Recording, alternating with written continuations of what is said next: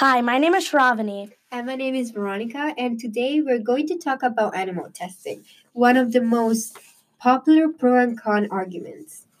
So, my ideas about animal testing is that walking into a lab and seeing animals suffering from scientific experiments wouldn't be my best experience. But right now, it is the only way to come close to a result that could save millions of human lives. Animals are the closest living organism to humans, and scientists have no other alternative than to test on them for research purposes. Our technology will always improve year after year, and I think that soon enough, technology will play a big role in the world of medicine, as it does already, and maybe it will find a way to end animal testing and saving humans at the same time. So, Veronica, why do you think animal testing is useful? Because it gives useful results that are important in our daily life without hurting humans. Does it harm animals? Well, unfortunately, animal testing may injure the animal, but right now we don't have other alternatives. It is a test, so the scientists barely know the results. But if it goes bad, at least they've saved a person's life because they didn't test it on humans. Okay, I get it.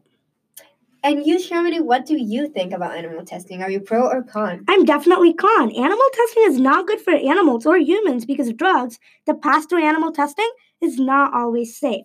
Animal tests on the arthritis drug Vioxx showed that it had a protective effect on the hearts of mice. Animal tests may mislead researchers into ignoring potential cures and treatments. Animals also do not reliably predict results in human beings.